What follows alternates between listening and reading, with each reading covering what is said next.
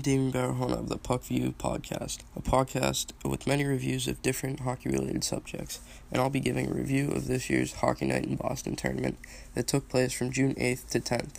I will be speaking mostly of the experience I had at this showcase tournament and my opinion of it. I went into the tournament knowing many different things. I had opinions of whether it was a good tournament or a bad tournament, worth it or not worth it. So I decided that I would go in very open-minded and ready to prepare for the worst and the best. The tournament cost was just over $200. I essentially paid for 4 games of 3 20-minute periods, which was basically an NHL game, and I was not ready for it because I usually play 3 15-minute periods, and I was not in mid-season form as I usually am when I do play these games. But there were many scouts of various teams to watch me play, and I did get a jersey, a t-shirt, and an experience to play hockey with many new people and make new friends. The money was well worth it for the experience I gained.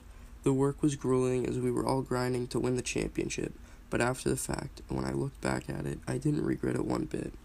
My team and I went 3-0 in regular games, winning 7-1, 4-0, and 3-2. We then lost in the championship to a team we all knew we could have beat, that we did beat a team that they tied, so we knew that we could have beat them going into it, but we just got outplayed.